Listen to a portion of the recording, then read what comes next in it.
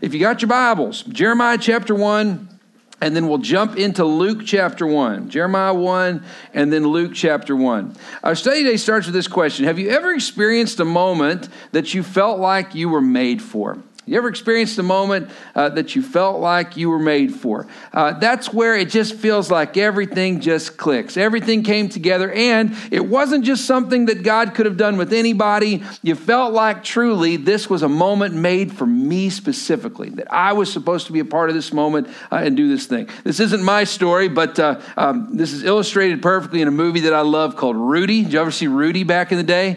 Sean Astin trying to play for the University of Notre Dame. Who knows why he wanted to play for Notre Dame. I'm just kidding. You Notre Dame fans out there. Anyway, all that to say, Rudy wants his whole life to play for the University of Notre Dame, symbolizes his father's respect also. It's kind of this beautiful story. And so anyway, finally, he goes through all this tragedy, all this difficulty, goes through all these practices where he's just beat the heck over and over again. And do you remember all of a sudden it culminates? The other athletes have come, laid their jerseys down on the table. I don't know how historically accurate it was, but it's a great movie, all right? And so what happens? Jerseys are laid on the table, and then finally, the day comes, he's about to run out on the field, and the team captain looks down at him because Sean Astin's about 5'3" tall, all right? He looks down at him and he goes, Rudy, are you ready, champ? Are you ready, champ? And do you remember Sean Astin looks up at him and he goes, I've been ready for this moment my whole life. You remember that? Just a little guy looking up at the team captain. I've been ready for this moment my whole life. And then all of a sudden the captain looks down at him and goes, then you lead us out on the field. And I'm telling you, it's this beautiful cinematic moment. He was made for it, right? Again, all that heartache, all that struggle, all that effort. And in the end, he was made for that moment. Runs out on the field, and it's a really big culmination of everything that he's navigated. You need to know, in your life, we're about to read some verses that for some of you should remind you, in a time of difficulty that you're navigating, God has made you for such a time as this, for such a place as this, for such a people as these that you're around. Look with me, if you will, at Jeremiah chapter 1, and I want to read you verses 4 through 10. These are words that we tackle at least once a year because they're incredibly important for us to remember, especially those you going through a time of difficulty. You ready for this? It says, the word of the Lord came to Jeremiah, saying, before I formed you in the womb, I knew you. Underline and highlight, before I formed you in the womb, I knew you. Before you were born, I set you apart. I appointed you as a prophet to the nations. Ah, sovereign Lord, Jeremiah says, I do not know how to speak. I'm only a child. But the Lord said to me, do not say I'm only a child. You must go to everyone I send you to and say whatever I command you. Don't be afraid of them, for I am with you. Look at this. And I will rescue you. And then I love this next word, declares the Lord. Underline and highlight that word, declares. The picture here is that when vision is cast for Jeremiah's life, that he is for such a time as this, for such a place as this, for such a people as this. When that's cast for him, the first thing he says is, but Lord, I come up short.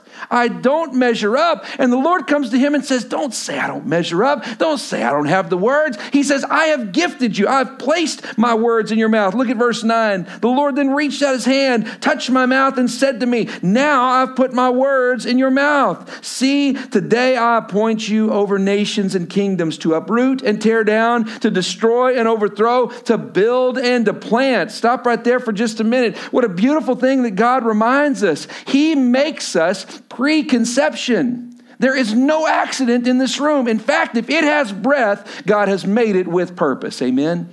What a powerful thing for us to remember. God has gifted us so greatly before the womb, before conception.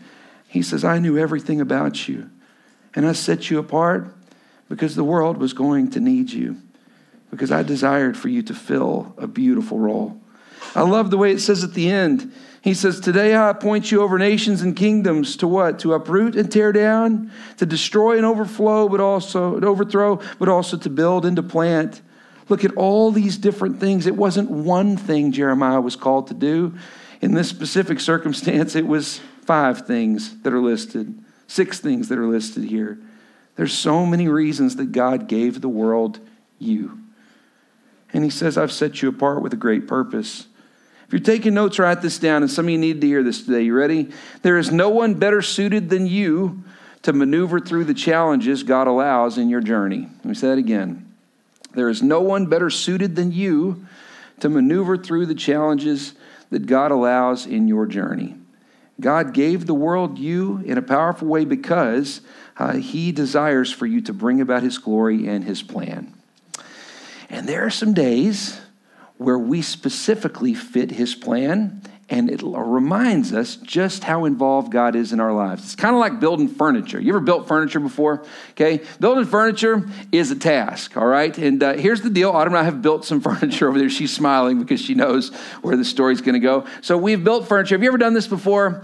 You try to build the furniture in the beginning. Some of you people are out there, just admit it, without the instructions. You ever done that before? Just try to wing it, build without the instructions, and then you get incredibly frustrated because building projects now are very, very complicated. And then there's some of you that are such rule followers, sometimes you can look at the instructions so many different ways that you try to do it by the book, but you just can't quite see it. It just doesn't quite work together. And so we're building our son Jack's bed at one point, and it's a bunch of metal pieces. And so it's this big, beautiful loft bed that he kind of climbs his little steps, and then he's got his little desk that's underneath it. But this bed comes in a box that's rectangular shaped, right? And just a whole bunch of metal prefabricated poles. And so you snap these poles together and it creates this bed. Now here's the problem. You sit down and of course it has all these different testimonials of easiest bed I've ever put together, right? It's got all these testimonials of even a fool could put this bed together. And you're sitting there going, oh, this is great. And then we read online the different testimonials. Easiest bed I've ever put together. You go through extremely sturdy, very well done. And we're like, all right, this will work. So we get the bed, we lay it out. I've decided I'm going to use the instructions this time for the first time in the history of our marriage. And I get the instructions out and I start to work on it. And then here's the deal. The poles just don't quite fit right. And I'm trying, and I'm trying, and I'm trying. And I'm telling you, I finally get to the point where I was like, if I get a drill, I can drill another hole here. And that's probably what the creators of these poles wanted us to do, was drill through the prefabricated metal so that these pieces would fit together. Autumn then comes in and she goes, I don't think you're doing it right. And I was like, well, I'm trying as hard as I can. And then being the loving, supportive husband that I was, I went, oh, then you do it, right? About 30 seconds passed and she goes, you were doing it backwards. And all of a sudden she goes, and it snaps together. You hear that glorious snap sound, right? Where it just clicks into place. The spot goes there. And something I'd spent an hour and a half trying to figure out, she ends up getting built in just a few minutes. Now, sadly, there are dented poles on our son's bed because of me trying to force it when it just needed to be clicked into place. Now, listen to me. When it comes to our walk with Almighty God, you got to remember, you have been created pre-womb for such a time as this, and you will click right into place. There are some things that God has in store for you that you specifically were created for this moment to do. And that's a beautiful thing to remember. But what do you do when you're in the circumstance where it just doesn't feel like the poles fit together? Prefabricated, it should work, but it just feels like there are challenges causing us to get discouraged in the midst of us trying to build something for the Lord and for his kingdom. If you're taking notes, that's the big question we're going to address today. You ready? What should we remember when navigating sudden life-changing challenges? From the perspective that God has created me for such a time as this, for such a place as this, for such a people as this. But what should we remember when all of a sudden there's a challenge that we feel like is going to change everything? I don't know if there's a better example of that in Scripture or really in the world in general than when Mary receives news that she's going to bear the Christ child. It shook everything. Now flip over with me, if you will.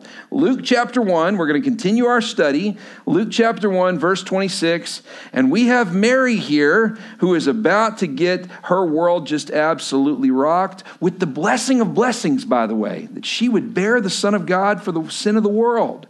But all of a sudden we have her life and what she's planned thrown into an uproar. Let's look real quick. What should we remember when navigating sudden life-changing challenges? Let's look at Mary's story starting in Luke 1:26.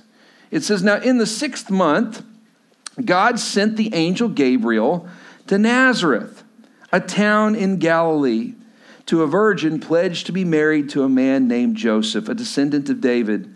The virgin's name was Mary.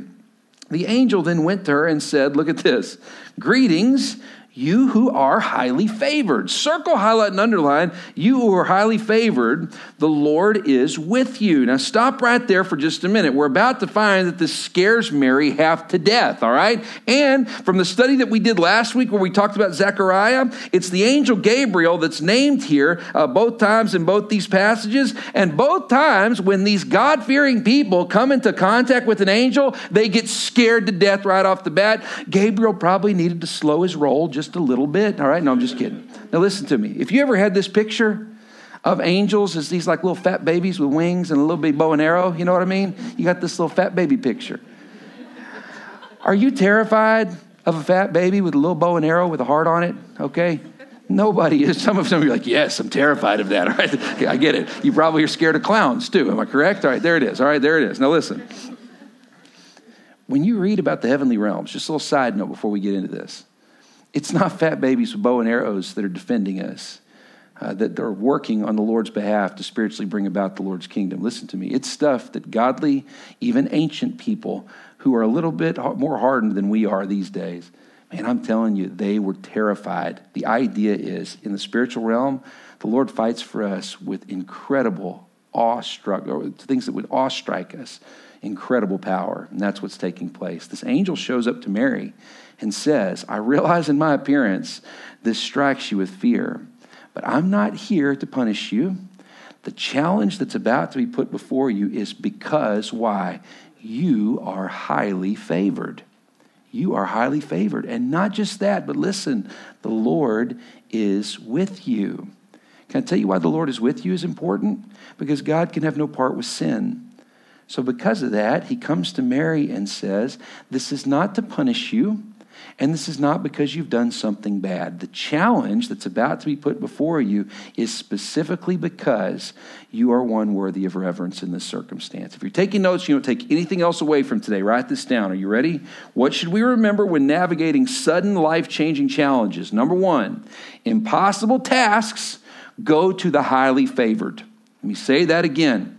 Impossible tasks go to the highly favored. Can I tell you why this is so earth-shaking for some of you? Because there are some of you that would say, the most blessed I am is when I have the least amount of challenges. Where in the world do you come up with that theology? And yet, a lot of us judge God's hand and favor in our life by how easy everything comes to us. That's not the situation here. Mary has just had placed on her shoulders that her entire life is going to be thrown into uproar. She didn't live in Jerusalem. She lives in Nazareth. She's in a small town. And what she's just been told, and the news that she's about to receive, is that she is going to be pregnant by someone who is not her husband. And all of a sudden, this dream that she's had, she's tried to live holy all these years. This dream that she's had to marry Joseph, this dream she's had to have children in that community, and the dream that she's had to live a certain type of life has now been thrown up completely in the air because this blessing has been placed in front of her that's going to be incredibly challenging for it to bring about. It is not to punish her. It's the joy of joys. She will bring the hope of the world into being. The angel says, before I even tell you the news, you are highly favored and the Lord is with you. If you're the type of person that when any difficulty comes up, your first attitude is, well, God must be punishing me, right? God must hate me in order for me to have navigated this. If you're taking notes, write this down. Are you ready? Know the difference between a challenge and a punishment. Know the difference between a challenge and a punishment. If you are the type of person that believes that if an easy life shows God's favor, then why in the world did you move to Washington, D.C., all right? Why in the world do you live here in one of the most complicated cities in the entire world? Can I just tell you, if you think that an easy path shows God's favor, I would like to know what passage of Scripture you're reading on that. Over and over again, we find that we are given the great joy to suffer alongside the Lord for his kingdom and for the things that are eternal. Impossible tasks go to the highly favored. I want to read you a little verse here. Save your spot in Luke, but flip over to John chapter 17, just a few books to the right.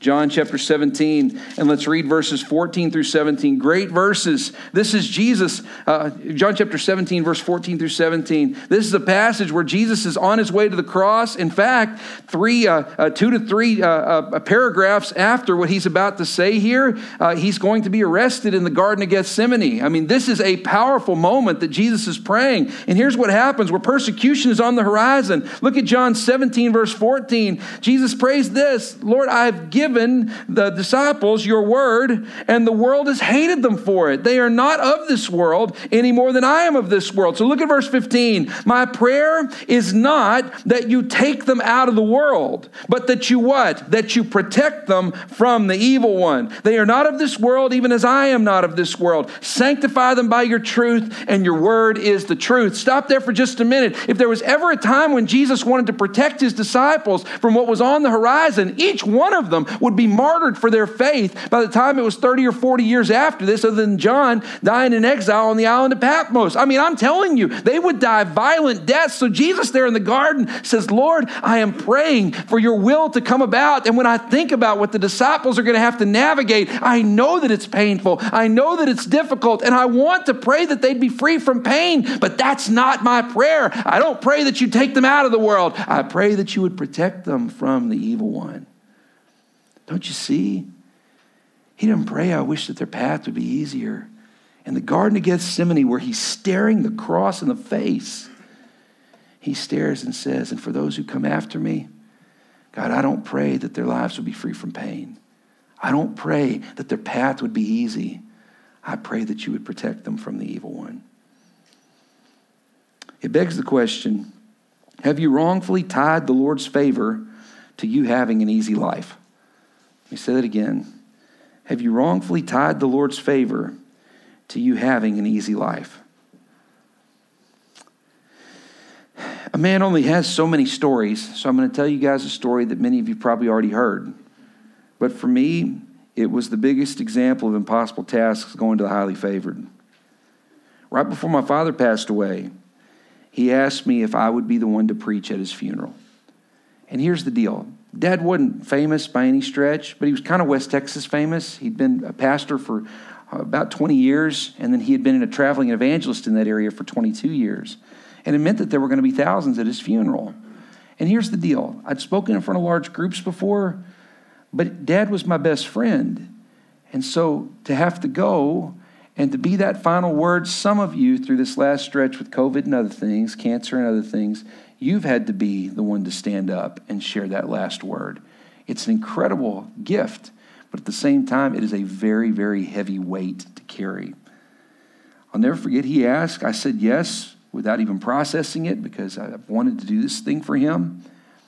And I remember on the day of the funeral, I had written out the first 3 minutes or so of what I wanted to say, because I was afraid that I would lock up and not be able to speak. Again, I was grieving, but those first days, it's just very, very intense. Dad also had battled pancreatic cancer, and so, again, a lot of it happened in some ways so quickly, and in other ways, we watched him deteriorate so slowly. And so, all that's to say, the day of the funeral comes up, and I remember it's at First Baptist Church in Lubbock. We walk into the room. That was the sanctuary where Autumn and I fell in love, where we worked our first ministry jobs together. That was where my parents grew up. My parents met when they were in 10th grade and 9th grade, again, in the halls of that church there in Lubbock. And Dad had started, they were married in that church, and then Dad started Paradigm, a collegiate ministry that met in that same sanctuary. And then all of a sudden, I walked through the doors, and I remember I walked down the aisle on the side, and I'm trying to hold it together, and then somebody, I don't even know who it was, somebody put their hand on my shoulder.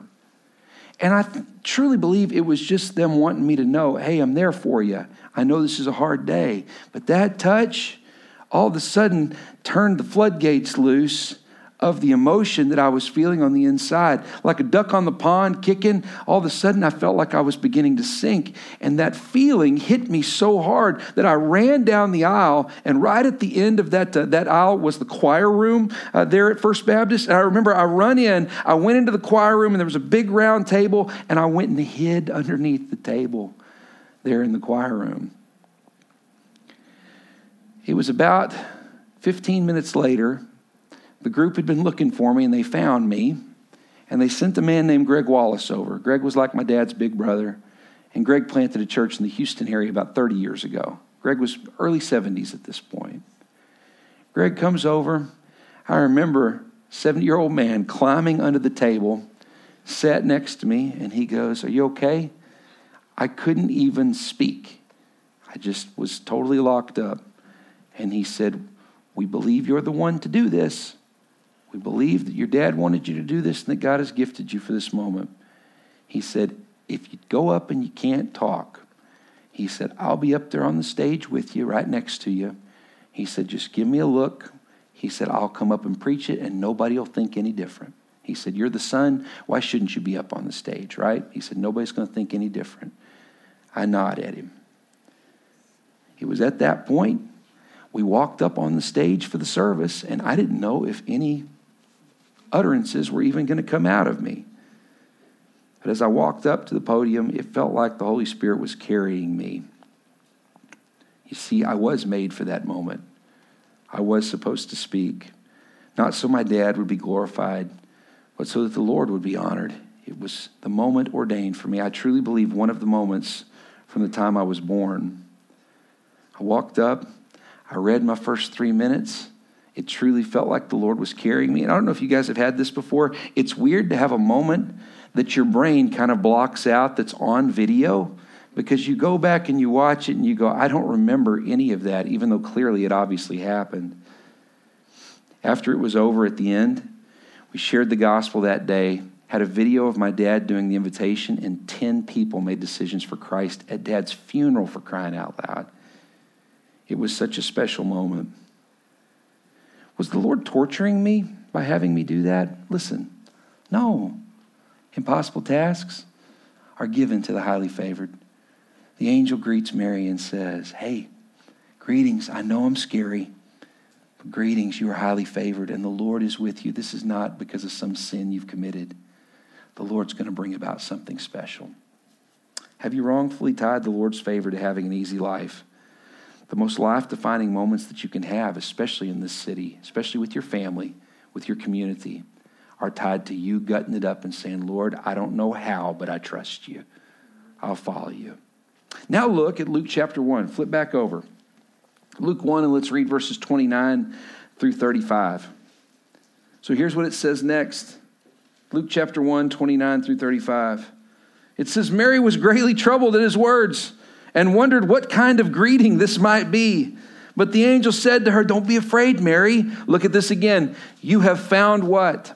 "You have found favor with God." We get that word repeated twice by the angel. This is not because you've done anything wrong. This challenge that's in front of you is because of who God has crafted you to be. Don't be afraid. You found favor with God. You will be with child, and you're going to give birth to a son, and you're to give him the name Jesus, and he will be great and called the Son of the Most High. The Lord God will give him a throne of his father David, and he will reign over the house of Jacob forever and ever. His kingdom will never end. What an incredible introduction to the Son of God, to Jesus here in the Gospel of Luke. He looks at Mary and says, "I know you're scared, but don't be afraid. You'll be with child, and not just any child, but the Messiah that we've been waiting for. All of eternity hinges on this moment."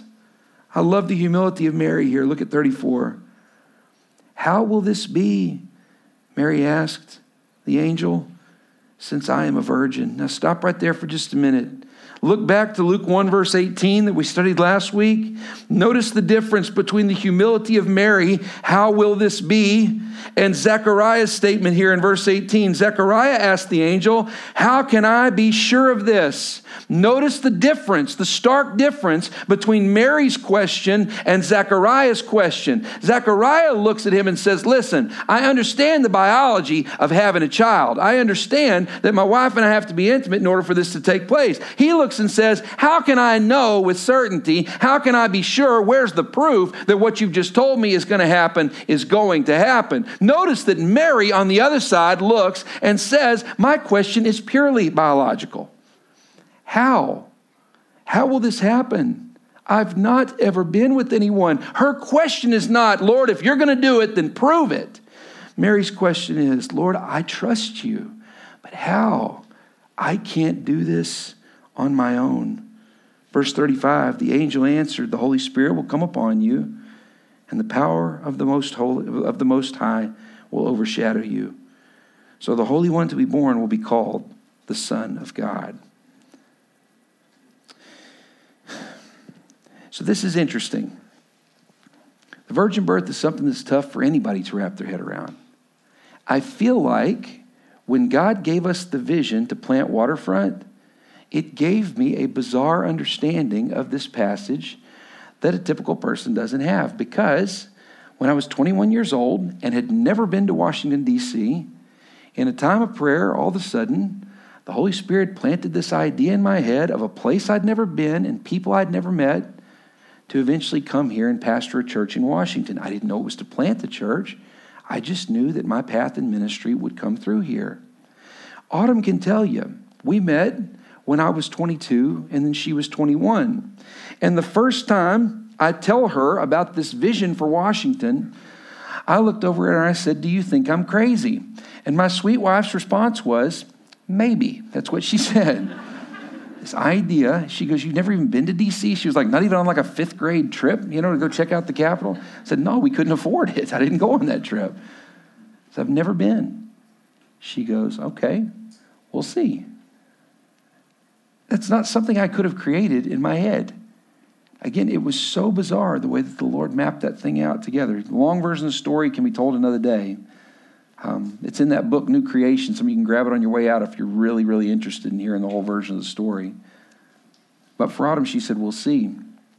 All of a sudden, we get to our first big ministry job at First Baptist Church in Grapevine, Texas.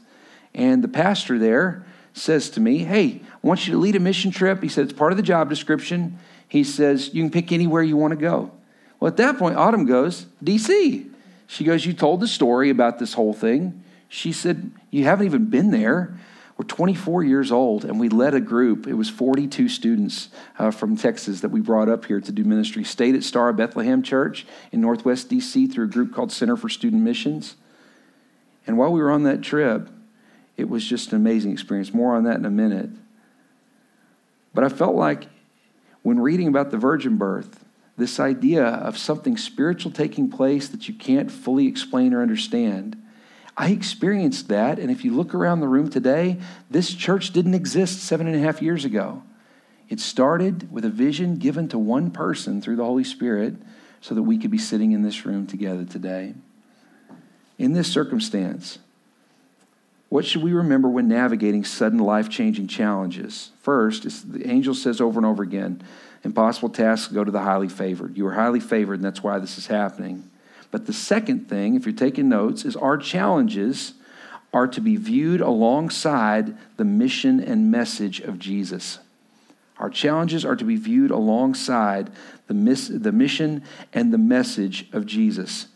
The picture here for Mary is she says, I don't understand how this works. I don't understand how it's going to come together. And if I don't understand it, it's going to be real hard to explain it to other people so they can understand why I'm making the decisions I'm making and living the way that I'm living, why my belly is growing in this community that's small, not big Jerusalem, but small Nazareth, where people are going to talk about what's happened here, where it may cost me my relationship with this man Joseph that I love and have wanted to marry.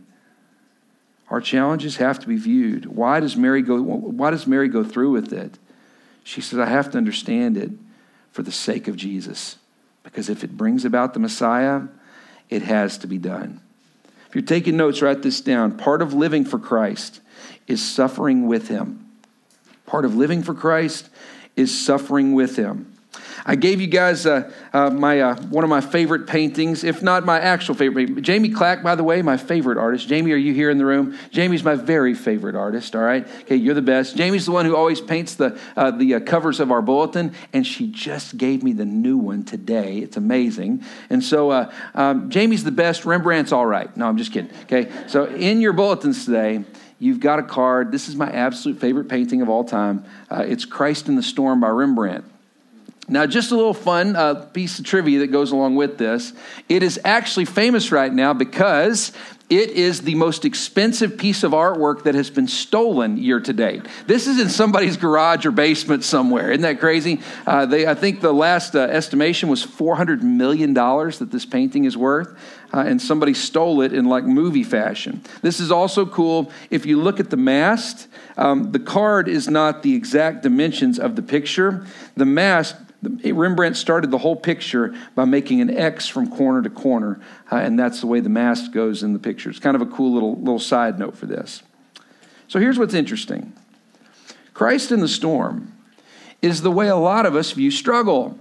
Do you know why the disciples are on this boat for this specific moment? Because they are about to get to see that Jesus has the power through his word or thought to calm the storm and to calm the waves in an instant. They will experience the defying of the laws of physics in the way no one up to this point, other than the Israelites maybe at the Red Sea, have experienced. I mean, this is going to be such a powerful, life-changing moment. But how do they receive the challenge? Look at the faces that Rembrandt paints of all these different disciples in the boat. I love the guy that's on the far right trying to steer in the midst of the storm. Like him on the rudder is going to do absolutely anything when the waves are crashing there against the boat. I also love the guy on the far left trying to hold the sail down. Like that's actually going to do anything. And then the guy that's just below him, he's trying to hold the sail up against the mast, but it's tearing into two different pieces right there. It's a picture of us struggling against the powers of this world. We're trying our best, and then if you look in the darkness, in the darkest part of the painting, many believe that that's Judas because he sits there right there at the back and is considering abandoning ship, jumping off to the side and leaving everyone to themselves. Many believe that the man in the blue staring out toward the audience, that was Rembrandt's painting his self-portrait of himself. The idea is when the storm hits, that you look and you go, God, how could you allow this to happen? How could you allow this challenge to hit me? And then you have Jesus there in the boat, but they've not gone to him for help. They've gone to accuse him, taking them on this journey. Look at the accusative look in the eyes of the disciples. You see, when a challenge hits, it's not a punishment. When a challenge hits, the Lord is going to create that as a truly faith-defining moment in your life. And again, impossible tasks go to the highly favored. How do we know when we're in a Christ in the storm moment? Because our challenges are to be viewed alongside the mission and the message of Jesus.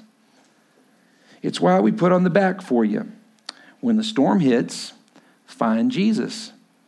Run to him and figure out how you can view your circumstance through the lens of God Almighty, through the lens of how it brings about the kingdom of God. It begs the question, can you find Christ in the storm? Can you find Christ in the storm?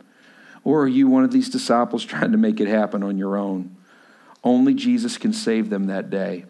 And that is your truth today as well. Only Christ can pull you out of the mess that you're in.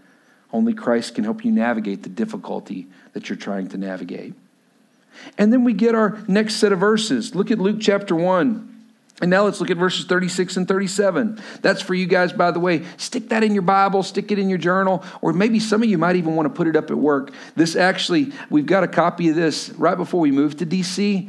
I got a big copy of this, and we had it framed, and it's been in our living room. And so it's still there in our living room, just as a reminder. Many days I fill a different seat on that boat, and I'm able to stop and to look at it, and it reminds me I've got to go to Jesus. Moving on. Luke chapter 1, now let's look at verses 36 and 37. After giving this incredible news, this heavy challenge, look at verse 36.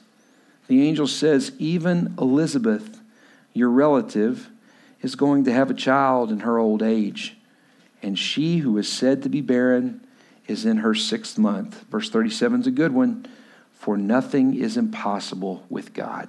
Some of you might need to circle, highlight, underline verse 37. Some of you might need to tattoo it on your arm. I mean, maybe not literally, all right, but you can, all right? It's worth it. For nothing is impossible with God. I love that the closing of the angel's words are to look at Mary and say, I know that what I've given you is heavy. And Zechariah asked for reaffirmation.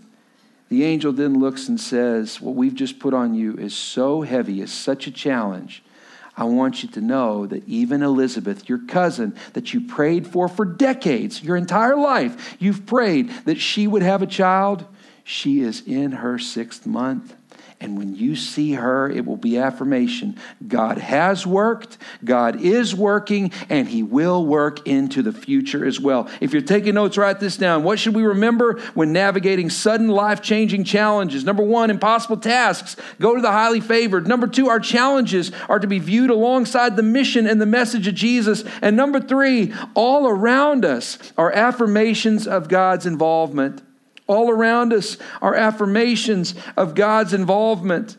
After planting that church, after having the vision for what would end up being Waterfront Church, trying to wrap my head around it and understand what God had cast for me, when Autumn says, why don't we go and take a mission trip to D.C. so you can see it for yourself? You had this crazy vision. Let's see if the Lord does anything. That first mission trip that we went on here to D.C., the Wednesday night at Star of Bethlehem Church, when we opened up for prayer, the Spirit moved in such a powerful way, we began to see ourselves and went, whoa, maybe we are supposed to do ministry in this city. 3 or 4 more years passed, continuous mission to the city, and we went, whoa, what if God's calling us to plant a church in this city? He began to form and shape the vision.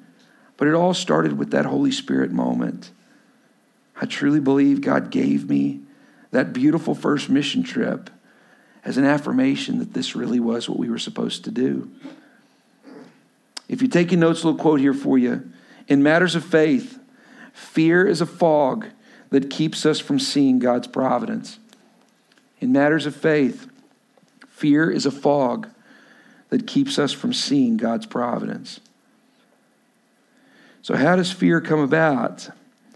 I believe that one of the keys to understanding that comes from Proverbs chapter 13, verse 12. It's one of my favorite verses. Proverbs 13, verse 12 says, hope deferred makes the heart sick, but a longing fulfilled is a tree of life. I love the personification of the tree as not just hope, but something life-giving when we feel void of hope. When we lose hope, when we feel like things cannot get better or something we've been longing for is not going to happen. Hope deferred makes your heart sick. It makes you hurt from the inside. It radiates through your entire being and you feel trapped and isolated. It's that spot under the table at the funeral service. But a longing fulfilled is like a tree. The seeds of hope that were planted have sprung up into something that gets bigger and bigger and bigger throughout the years. Not only that, but the illustration is that tree all of a sudden provides fruit that will sustain you and nourish you. There is all around us trees of hope that the Lord has planted and turned into something that are very, very life-giving. I want to encourage you, walk amongst the trees. Those of you who are in a time where you feel hopeless, things that you've been longing for that have just not quite come to be, look around you and remember God's affirmation. I won't say who today, it's their story to tell. But there are 2 individuals that are here at church today that we prayed for them to get a job for several months. And both messaged within 20 minutes of each other on Friday that they had gotten the jobs that we've been praying for, months on end. And the Lord provided. For any of you here today that are looking for a job, I want to show you some trees today. Pray it through. Trust the Lord. Stay the course. Live for Him in all things. And remember, a challenge is not a punishment. You're not being punished by not having work. Trust the Lord and know He is providing. We've heard story after story recently of people struggling with infertility, and the Lord has blessed in dramatic fashion this last stretch. Again, it's their story to tell. There was one family specifically. They went through fertility struggles for 7 years. And they had the baby 2 weeks ago. 7 years of struggle, of prayer. And now it's just unbelievable. It's just incredible to watch the way the Lord is blessed. God was so good to give the blessing to Elizabeth before the challenge to Mary to bear Jesus as the Christ child. All of a sudden, you think about the kindness of God, the love of God to do this? He's provided right there before Mary a tree. And then we're going to study next week. Mary, the second after this is done, runs to that tree. She has to see it for herself. It begs the question today, final question, should you go for a walk amongst the trees? Should you go for a walk amongst the trees? Are there some of you here today that are going through such a difficult time, that have such a challenge ahead of you? You need to go and talk to one of those spiritual heroes that's navigated through difficulty. For some of you, working on your marriage or your relationship, what you've had to deal with is so heavy and so brutal. You're trying your best to stay together, but it's hard. Can I give you a little bit of advice? You trust the Lord in your relationship. You submit to Him. But finding a hero that's been where you are, can I tell you a dirty secret? They're out there in this very room. People who are right at the brink of being done, and we watch the Lord salvage their relationship in glorious fashion. Sometimes you need a hero. Even Mary, as godly as she was, needed a hero before she could bear Jesus as the Christ child. And then we get verse 38. We'll call it a day. It says at the end, I love this. Mary says, I'm the Lord's servant, Mary answered. May it be to me as you have said. And then the angel left her. Don't miss the power of this last verse. Mary says, I'm your servant. Where Zechariah has said, prove it.